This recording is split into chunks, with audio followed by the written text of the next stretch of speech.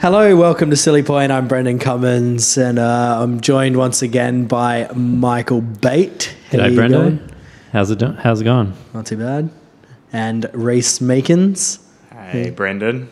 Hey, mate. You're not as enthusiastic as last week. Look, you could say I'm suffering from a little bit of post-Ashes hangover. Yeah. Spent the last week down the pub with 11 of my best mates smoking darts. I'm feeling the effects of that. My lung capacity is reduced. Did you punch on? Didn't punch on. No. We're responsible Actually, down here we in should- Australia. Didn't cause an affray, did you? Yeah. There was definitely no affray. Yeah. So it's come out. We're recording on a Tuesday afternoon. Was it yesterday the news broke, or was it earlier this morning? Oh, it was earlier this morning. Yeah. Ben Stokes has finally been charged with something, a fray. Do you want to walk us through exactly what? I'll define affray. This is just like a Google definition. An instance of group fighting in a public place that disturbs the peace. I feel that and we've had Ben Stokes' response, which was, I can't wait for my side of the story to come out. I think he's going to find out what a fray is and then go, oh, yeah, no, I totally did that. So that's me. No, I was definitely punching on with one or more people in a public place. So it seems as though, from what we can tell, being the lawyers we are, what are they? One of the fancy wig wearing lawyers, QCs. QCs? Yeah, the QCs that we're QC Michael Bate and QC Reese Meekins. Give us your judgment on how severe you think the charge is and what that means for Ben Stokes in the short to medium future. What do you reckon? The only thing that I think he's going to come out with, and having I don't know if the UK has a criminal code or if it's purely based on the case criminal law. code is if you do something bad, get on a boat and come to Australia. Yeah. So But he tried that and they wouldn't let him. I think that he's going to argue that he was trying to serve his punishment in advance of the process. Maybe that's it. I'm like, mate, you'll get time off. Your Honour, my client has served his time in New Zealand. There may well be a defence of provocation. So I think he argued when it was released that the war veteran, the hero, who he was affraying with, had made some homophobic slurs. So he might be trying to argue that he was provoked, and we'll see what comes of that. Yeah, the ECB dug up a couple of blokes to back him up on that. Yeah. I don't know if we've spoken about it before, but if you haven't and you want to see one of some stereotypically gay younger men, then Google the Sun article that was published straight afterwards, because it just seemed like they found, because it kind of, there's a whole bunch of problems with that story. It's that gay men need defending by big, strong Ben Stokes, and then the way the article was all written, it just is a nonsense defence, because especially in light of the way the fight went, like the guy was backing away with his hands up. So it doesn't really make any sense, but he's been charged, and it certainly sounds like that it'll be a slap on the wrist from the way it's all. Absolutely, yeah. Frey, I think it's a maximum of 3 years jail, and there's no way he's getting that. He's getting a suspended sentence at most. It's probably be some community service or something. And we don't really have any. Well, we do have a bit of history of cricketers getting into trouble with the law, with the Pakistani players, Salman Butt, and the younger guy who had gone to jail, and the younger guy is Muhammad Amir is now playing. So he'd served a 3-year jail sentence, or it was something in that. It was significant for what he did. And getting out and playing for Pakistan. So it doesn't feel like it's going to impact on his career too much, but I guess it depends on how he takes it. Yeah, well, sorry. It's just the funny thing is, it's almost as though the damage has been done.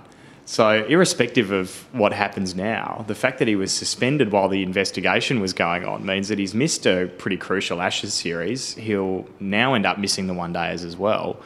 So, even if he comes back in 6 months, he's missed out on a fair bit of cricket. It'll be interesting to see if the ban, whatever it ends up being, whether it's a 12-month suspended sentence, what that would mean, or 6 months, or what it would mean for his short-term England career with the World Cup coming up, and what it means for his, with the IPL auction coming up. I think all the IPL teams are not sure whether whether there's any point bidding on him or not, because he'd be a pretty hot commodity in that if he can play.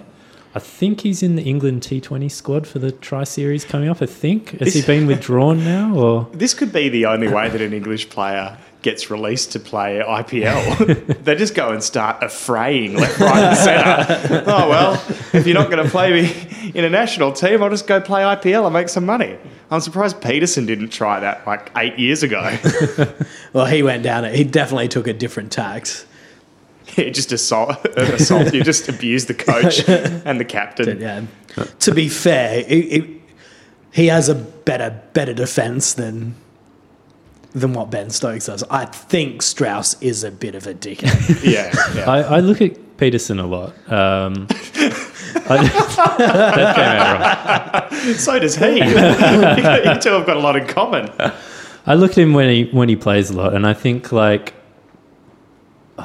Kevin Peterson, you're such a bell end. And then I remember that he really hates Jimmy Anderson and Stuart Broad and Graham Swan and Matthew Pryor. I'm like, no, actually, KP, you're not such a bad bloke. Yeah. But then he opens his mouth, and I'm like, oh no, you are actually a total bell end, KP. I just go back and forth. I just don't know what to think about KP. Do we still have Graham Swan on the Big Bash commentary? Oh boy, because that was perfect. It's great that they have KP in the role he's got there. And then for the Stars game, with the Stars sucking it up as hard as they have, and Graham Swan having to commentate on KP is just brilliant. Because he has to go, he's a really great player and he was so great for England. You just see him. Did they ever have a chat when KP was mic'd up? I don't know. I never saw that they did, but I wonder if it's built into KP's contract that he will not speak to Graham Swan. No, Swanee said, look, I'll gladly take on a one-man KFC Buckethead challenge.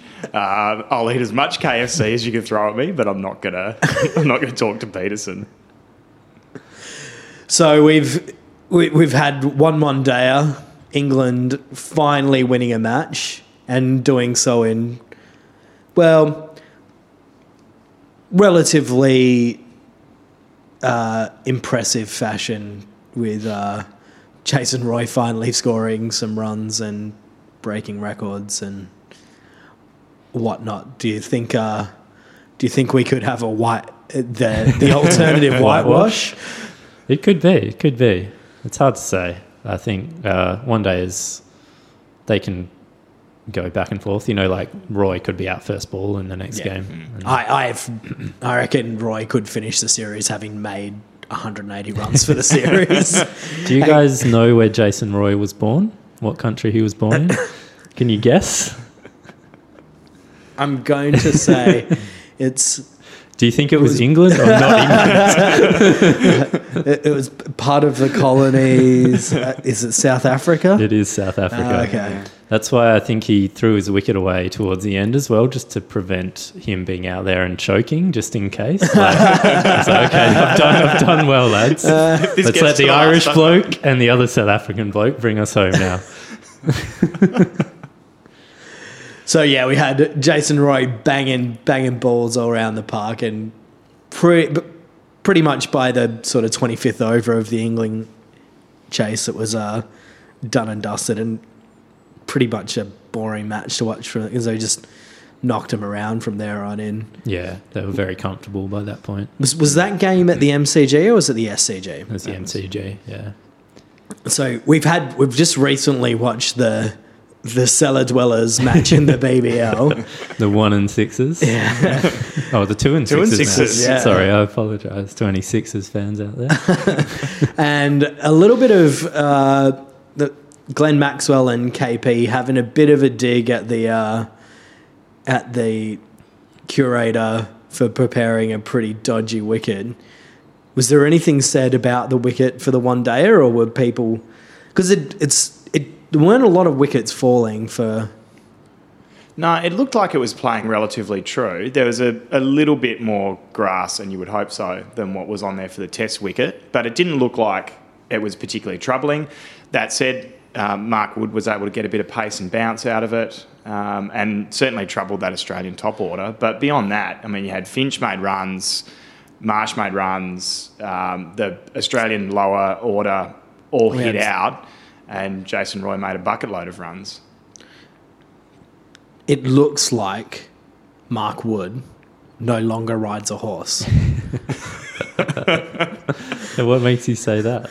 Because he just doesn't look. His run up is less gumpy than it used to be. Did you? It's not. He doesn't ride the horse into bowl. He rides it around the field. Yeah. When he's bored in the outfield, he's like, "Oh, this is so boring. I'm going to ride my imaginary horse." He still has the great starter's gun. Like, get down the and go. backward step, But he doesn't gallop in like he used to. As soon as I saw that, I was just, I'm out. That was the best part of the upcoming one day series. This entire series has lost interest in you. Gillette Stadium on the 28th of January. Not Gillette Stadium, Optus Stadium on the 28th is no longer a sellout. There is one ticket. Yeah, I was disappointed. Mark Wood bowled very well and had the pace up, but didn't have the gallop. So who the fuck cares? I'd like to take my hat off, if I'm not wearing one, but figuratively speaking, for those who are not able to see us, to Finchy, because you're also not wearing any pants. So do you want to tell people that? You've got to leave that mystery. This is like the newsreader mystery.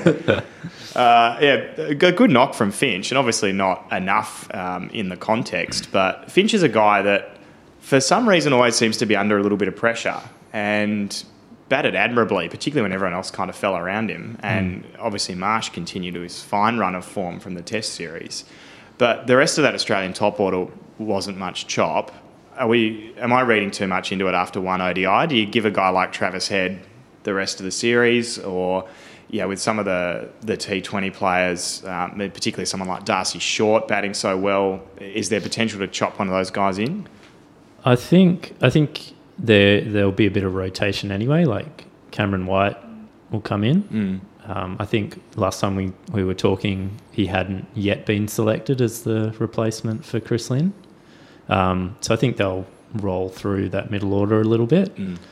I think Head is probably safe because he gives them the balance of being able to bowl a little bit as well. So they Australia seem to have this feeling where they like to take 6 or 7 bowlers into a one-day game as opposed to just picking the 5 bowlers and bowling them all for 10 overs. Yeah, they seem to like that, the 3 quicks to bowl 10 overs and then maybe the spinner to bowl 10, but if not, 4 or 5 other guys to get through the rest of them.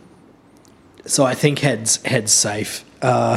Finch, interesting. He is the type of guy, and I joked before saying Jason Roy will finish with 180 runs. Yeah. Finch is really likely to only add a few runs to the rest of the series, and he is that get 100 or he gets out. Like he's none of this in between making. I don't know what his conversion rate is like between 50s and 100s in one-day cricket, but I doubt there's too many 40s, 50s, or 60s, and they're probably all 20s and 100s. And I think that's 300s out of a career total of 9 at the Melbourne Cricket Ground as well. Yeah. So it's definitely, home ground's pretty happy hunting for him. I mean, there is that feeling that I was watching the first ball of the innings and I had to go somewhere and I just said to Verity, let's just wait. I want to watch Aaron Finch get out first ball. Didn't happen. But there is... You joke about those things, and there is a little bit of truth in there. So I think the public whilst generally being a bit dumb, are right about some things.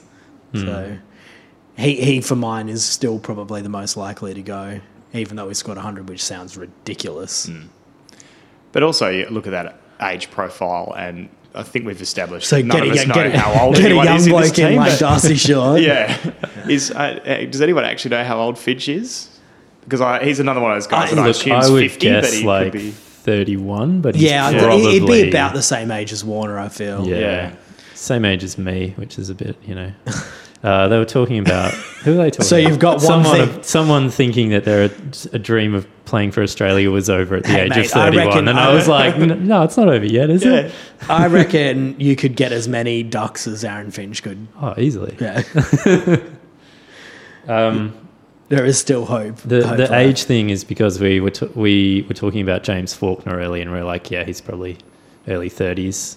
And we found out he's 27, which is the same age as Darcy Short, Sure. who we assumed was like 21, 22, just making his way in the game. Finchy is turning 32 this year. Yeah, so get him out. He's done. He's Cool. He's he's cooked. Get a young man like Darcy Short in there. So yeah, 900s and 1750s with an average of 37, which suggests that the public are dumb and I am part of the public. But he seems to crack. Yeah, it's just a little bit. perception about him, isn't it, really? It's just, He needs he's to got the- train smarter. he's got the Glenn Maxwell perception that he plays his shots, and when it comes off, it's brilliant. And when it doesn't, he throws his wicket away.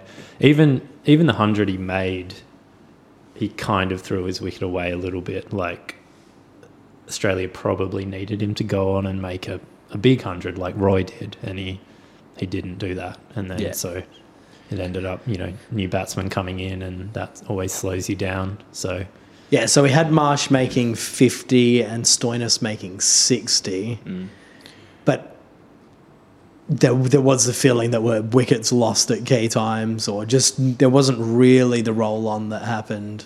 Absolutely. And it was one of those things where you're watching it at the time, you thought, well, on this wicket, on this ground, 300 is probably okay. And particularly with the change in the fielding regulations now, that I don't think you can necessarily bank that let's get 100 off the last 10, as long as, of course, the wicket looks all right. And then England came out to bat and showed that actually 300 was probably, 30 runs shy of where Australia wanted to be. They sort of did get 100 off the last 10 though, right?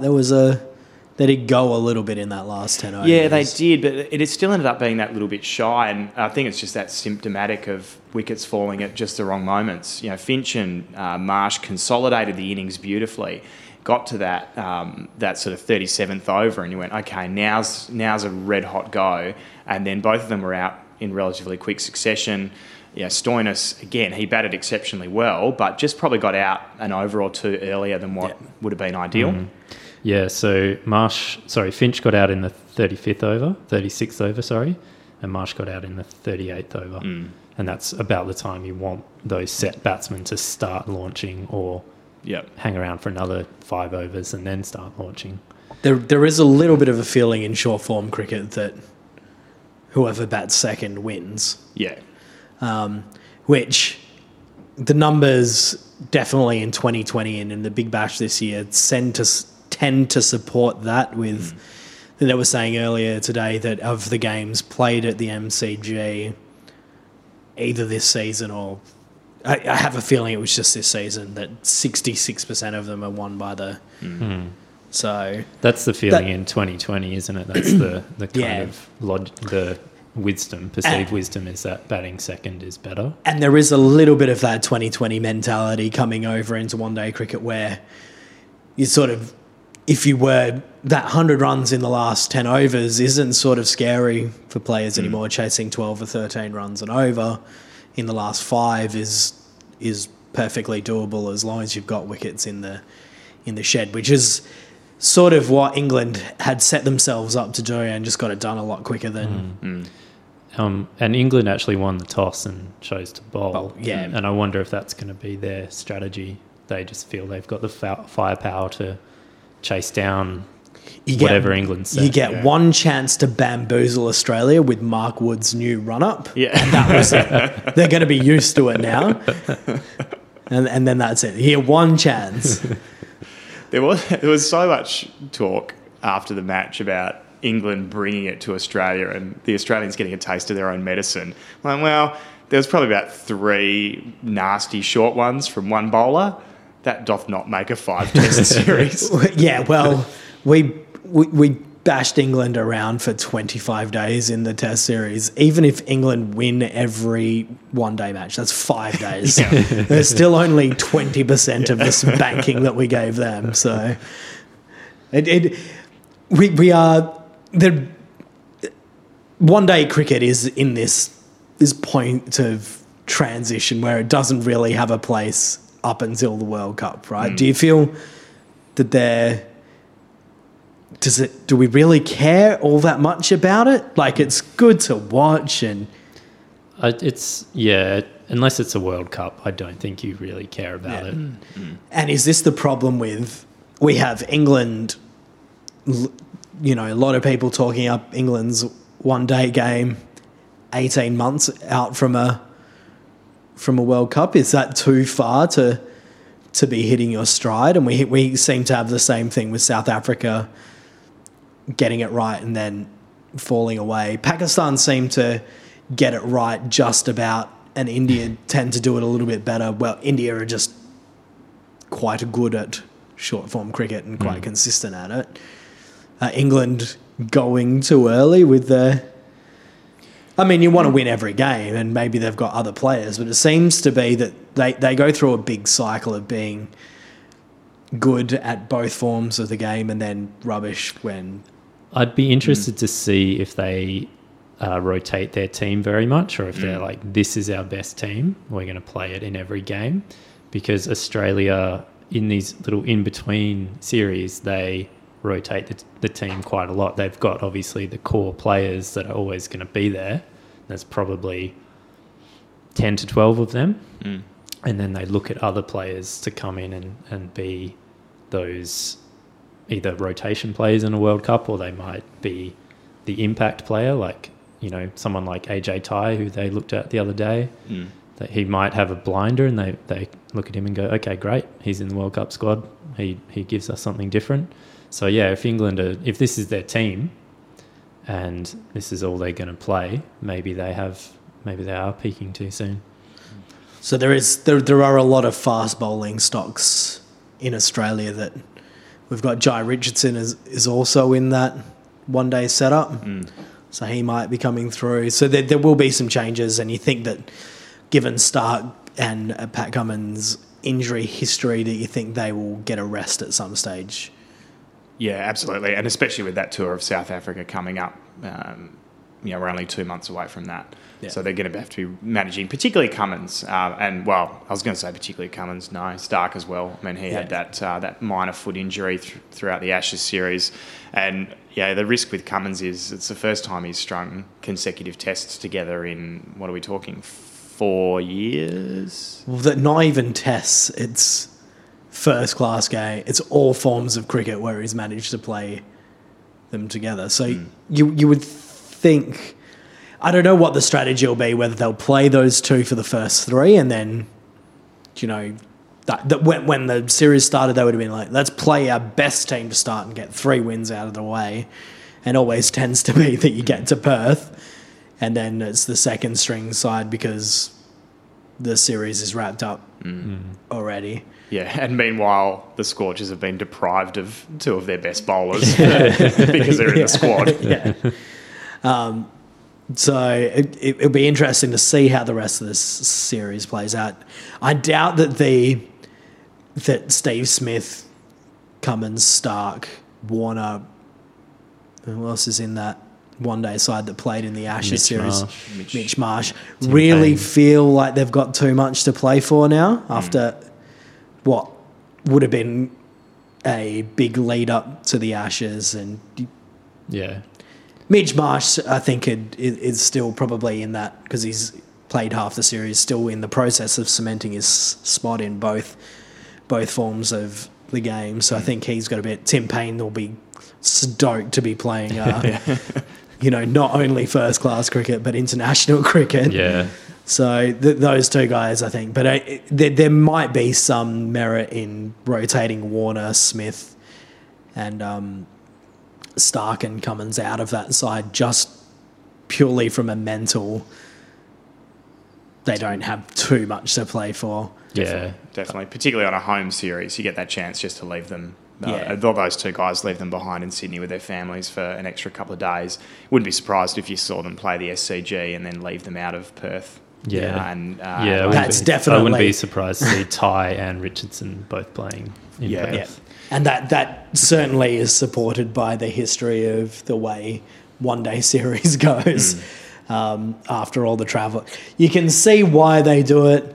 It's a shame being based in Perth and going to those games where you tend to... I think the last game that we went to was in an Ashes or a... The last one day that we went to at the Wacker was during the 13-14 Ashes series, the 5-0 whitewash. We managed to go to the only game that England won all summer. All summer. They didn't win. I think it was either 4-1 or 6-1 in the one-days. And it was captained by George Bailey, and there was just like, I think he also opened the bowling and the batting. It really was quite a... So, yeah, but it definitely supported by history there in with that one, we could have a second rate. But series will still be up for grabs, so you would think. Well, definitely would be. Be interesting to see what they do if England go 2-0 up and then come to Perth and have to win that one to keep the series alive. It'd just be great if... It kind of would be great for Australia to lose it. So go down 3-0 and then just have the under-19s team play them for the rest of the series. Just yank them out of the tournament in New Zealand. But it's interesting. We've got the under-19s World Cup going on at the moment. Is that what's going on? Yeah, we do. I was looking at some of the photos of these kids, and maybe it's a little bit mean of me, but I'm just wondering how obnoxious some of them would be. So they're out here on tour. They're obviously getting their tyres pumped up a little bit. Not so much that they're in a national side, but they're in a representative side, but you're not a 19-year-old test player. But having a look at a few of them strutting around training, I think, gee, I don't want to be hanging out with you guys. Just pumping the double cobras. Yeah. There is a player from the Australian under-19 squad that is going to get picked out to play for the Sixers. Yes. Is it the Renegades? It is the Renegades. Yeah. Mackenzie someone or other. And I think he's 17 years of age. Decent batsman by the sound of it. Yeah, and did he play in some of the tour matches whilst England were around as well? He made a quick 50 or something. Yeah, so from what I'd read, it sounded like they were picking him based on the form of his tour games for whilst England were over, which will be interesting. Been a long time since we've had... I'd like to think that we will get to a point where we have another kid getting picked in the Australian side. Darcy Short. Darcy Short, yeah. He's only 17, right? Now, comparatively, mate, now that you're getting on, he's still a kid, but a little bit younger than that. And on the subject of Darcy Short, we were speaking last week about some of the international fixturing, and I just think it's ridiculous that you've got Darcy Short as just breaking all kinds of records in the BBL. It's going to put him in the frame for T20 international selection in this little try series, which will put him in a squad mere days before the Big Bash final. Hobart have made a huge charge up the ladder, and I'd really hate to see them deprived of the best batsman of the tournament thus far for the sake of a try series of T20 internationals. If you were Darcy Short, would you prefer to play in purple or in the green and gold? I can answer that only because I've heard Darcy Short on radio, and he was put that that question was put to him, and he did answer saying, "Oh, yeah, anytime you get a chance to play for your country," but you could still have played for your country 3 days after the BBL final. Admittedly, you'd be down at the pub with 10 of your mates on the darts for 3 days, shielding yourself from public view, and maybe not in the best shape. But I think it's just a shame that we've had a pretty exciting Big Bash, other than the You are couple of going out on a Selladros. limb and assuming that Hobart is it a semi-final that he'll be dragged from? If Hobart make the final, so it is The a big final, if. yeah. It is a big if. And they've sort of done reasonably well because in my mind, Hobart suck.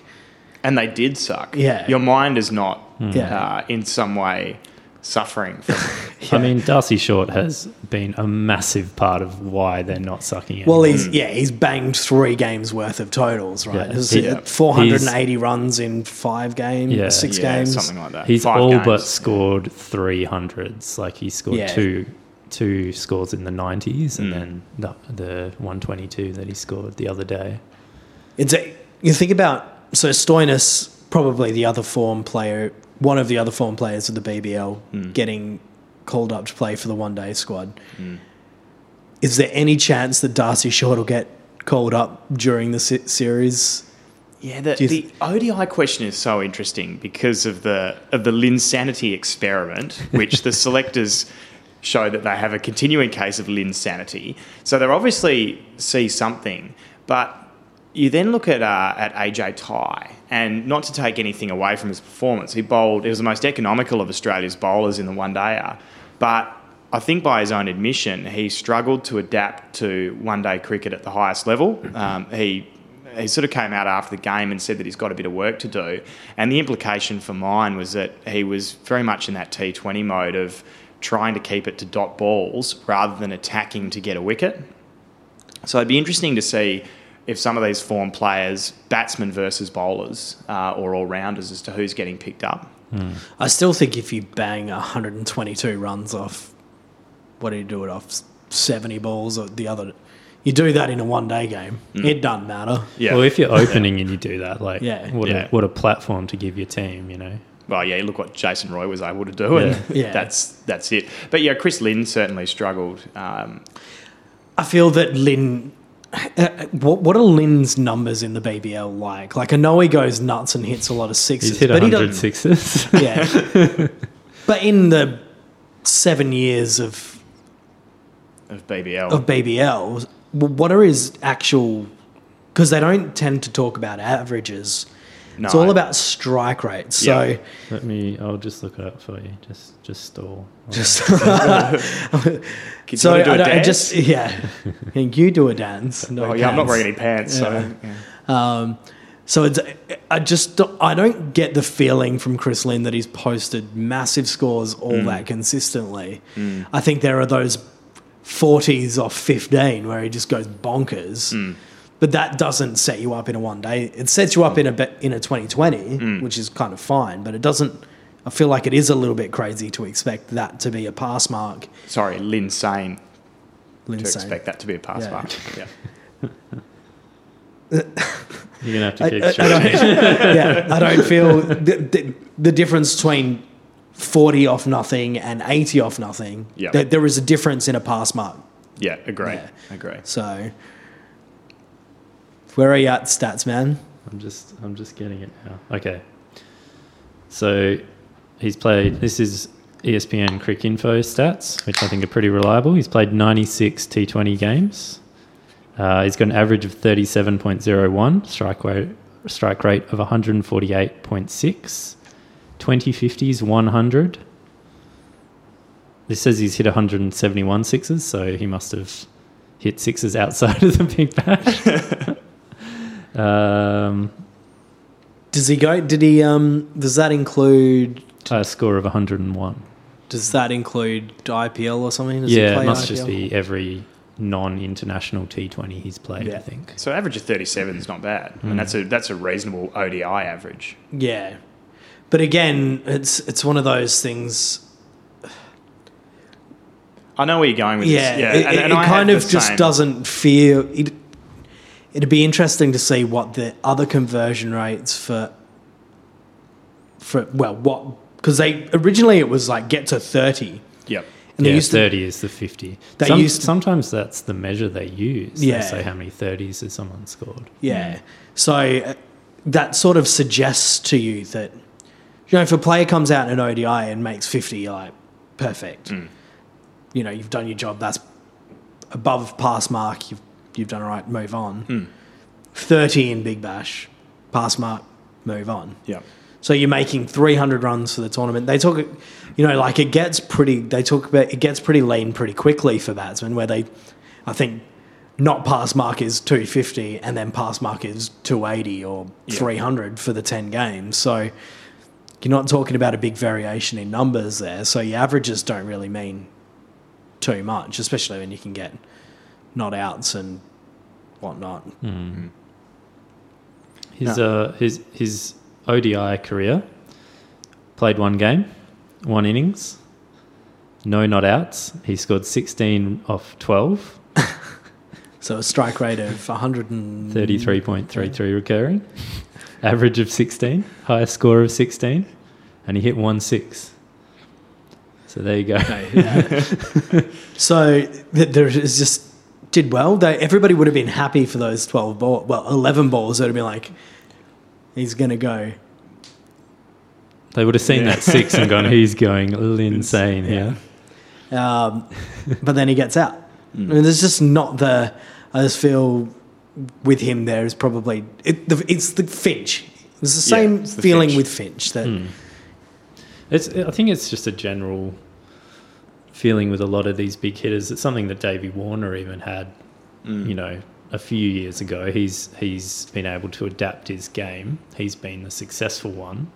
And I think maybe people look at him and go, well, that's what Finch needs to be doing. That's what Maxwell needs to be doing. Maybe they're just not capable of doing it, and maybe we shouldn't be encouraging them to do it. Maybe they should just be these. You've got to see something else. I think Warner was. They saw something with Warner very early because he'd played very few. He hadn't played any first-class cricket. Yeah, when he got called up for the 2020 team, and then even from then going from 2020 to one days to test, it was very quick. Yeah, he's an incredible talent. Like he's a much better batsman than any of these other people that we're talking about. Yeah, so there's still got to be technique. You've still got to identify all of those things that make you a good cricketer, because you're going to get ragged on by Chappelli and his senility about his technique is not good enough. So, but it just makes you, and when it fell apart for Hanscom, it went away so quickly, and everybody was on his case because his technique was so weird. So I think you've either got to have the numbers to back you up all the time, otherwise you've got to have good technique and you might survive. But they obviously go, I mean, Hanscom was a weird one and clearly is not in great form, but didn't take him long to go, get out, you've got stuff to work on. Yeah, I found that so amusing when Channel 9 was showing the beautiful up-close footage of gentlemen putting Marsh and Marsh's hundreds on the scoreboard, not on the scoreboard, on this sort of honour board at the SCG. You look, one name above was Usman Khawaja, and then the two names immediately above him from a year ago were Renshaw and Hanscom. Yeah. I think what a difference 12 months makes. And I think it's weird having this discussion because we spoke about Renshaw early in the season and spoke about what he might have been a little bit hard done by. And again, that comes down to that feeling about technique and how you're getting out and whether you're throwing your wicket away. But Hanscom must be the only cricketer in history to average over 50 to get out, hit wicket. Yeah. By standing on his wicket. Yeah. So there's definitely, you just give people too much ammunition and you don't get long if you're that type of player. And I think the only thing that's keeping him in that stat is the fact that Steve Waugh batted so far down the order that his average was probably just under 50. Dismissed by more modes of dismissal than any other batsman in Test cricket, Steve Waugh. Or what? Because he got out handling the ball that Yeah, time. he did. Yeah, so he got out, hit wicket, and handling the field. Did he ever get and, out handling the ball, obstructing the field like Alex Ross did? Ooh. There is another weird. I think he also had another one where he could have been given out handling the ball again when he got tonked with one in the head and then didn't know where he was and then just sort of caught the ball, but he probably had a concussion at the time. I don't know. And Brendan McCullum was the opposing skipper and immediately withdrew the appeal in the interest of the spirit of cricket. So yeah, Hanscom basket case, Yeah. and Can't many even spell his own name on the back of his jumper. Well, yeah, the Melbourne Stars are going that badly that they probably are having to duct tape their own names onto the back of their shirts at the moment. Because they're very likely to finish the season with no wins, and if they do, I don't know who they've got left. I think they play the Sixers again. Yeah, they do. They have beaten the Renegades. Oh, They beat the Renegades. Yeah. Damn. Yeah, I know. I was so disappointed that it wasn't. This game today wasn't two teams with no wins. Yeah. It just would have made me so happy. But then one of them would have come away with a win, which I would know. have also been unpalatable. And somehow got a nil They or would have draw. drawn, and They the could have administrators would have just gone, no super over, lads. You do not deserve it. We could have just had Ben Stokes break into the stadium and affray the fuck out of everybody, and then the game gets called off. Would you share points in a Stokey situation like that? Yeah, absolutely. And Stokes would get off. He would plead that he was provoked by such an Yeah. appalling display of cricket. So you know what, Ben? You're acting in the public interest. I don't know if I've got too much more to add. Do you guys have anything else you want to talk about? Or? No, not really. Just other than the I fact just want to promote Chris Gale's Instagram. So if you want to follow a guy who is just loving life and obviously hasn't been brought down by anything, request to follow the Universal Boss. What's the Twitter? What's I think the it's Instagram? Chris Gale 333. Yeah. Yeah. Do it. It's well worth the. Oh, well, it costs nothing to request. If you want some hints on, how to work out and then go to a party and smoke a bunch of cigars later, or just sing red wine whilst drinking red wine. He does do some great long live videos when he's obviously drunk late at night, where he would just talk to you for like 40 minutes through Instagram Live. It's great. Thoroughly worth a follow. We don't have an Instagram, so I just wanted to promote an Instagram. Yeah. Which, frankly, someone rambling drunk into a microphone for 40 minutes is, if you listen to this podcast, it's obviously your thing. So get around it. No hints for gym workouts or smoking stogies later, though. So No, we don't smoke on this podcast because we're role models. yeah. Did you want to talk about Dorsch just getting rid of his moustache, but Nick No. Madison, not? No. I don't want to talk about any of those moustaches anymore. But what about Nick Maddison's blonde do? It's like if it's not enough of an indignity that they are atrocious at cricket, they then imagine having to turn up to a match and that is batting at the other end. It's like, come on, mate. It's not. It's not doing its intended thing to put off the fielding side. It's just putting him off his own game. It's No. that bad. Like or- you've got, at the one hand, you've got Justin Langer coming out and saying, "Look, the Scorchers have been successful because and we don't have continue." any dickheads. No dickhead The no policy. arsehole rule. Look at them. They go up to Alice Springs. A couple of games on the hop. It was 40 in the shade.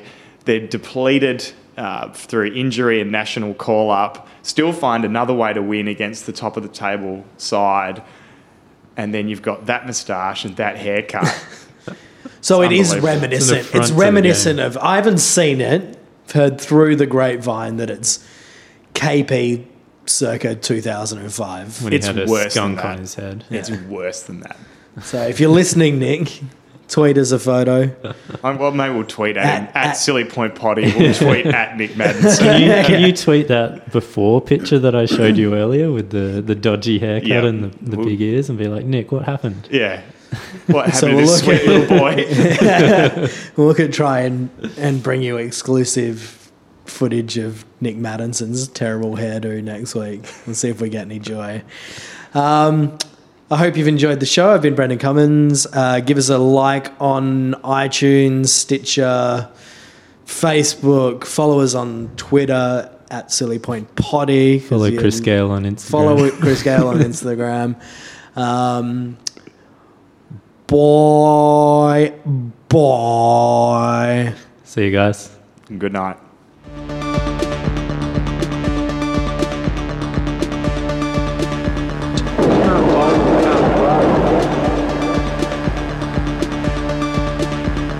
Down the wicket. Oh, it's bowled in.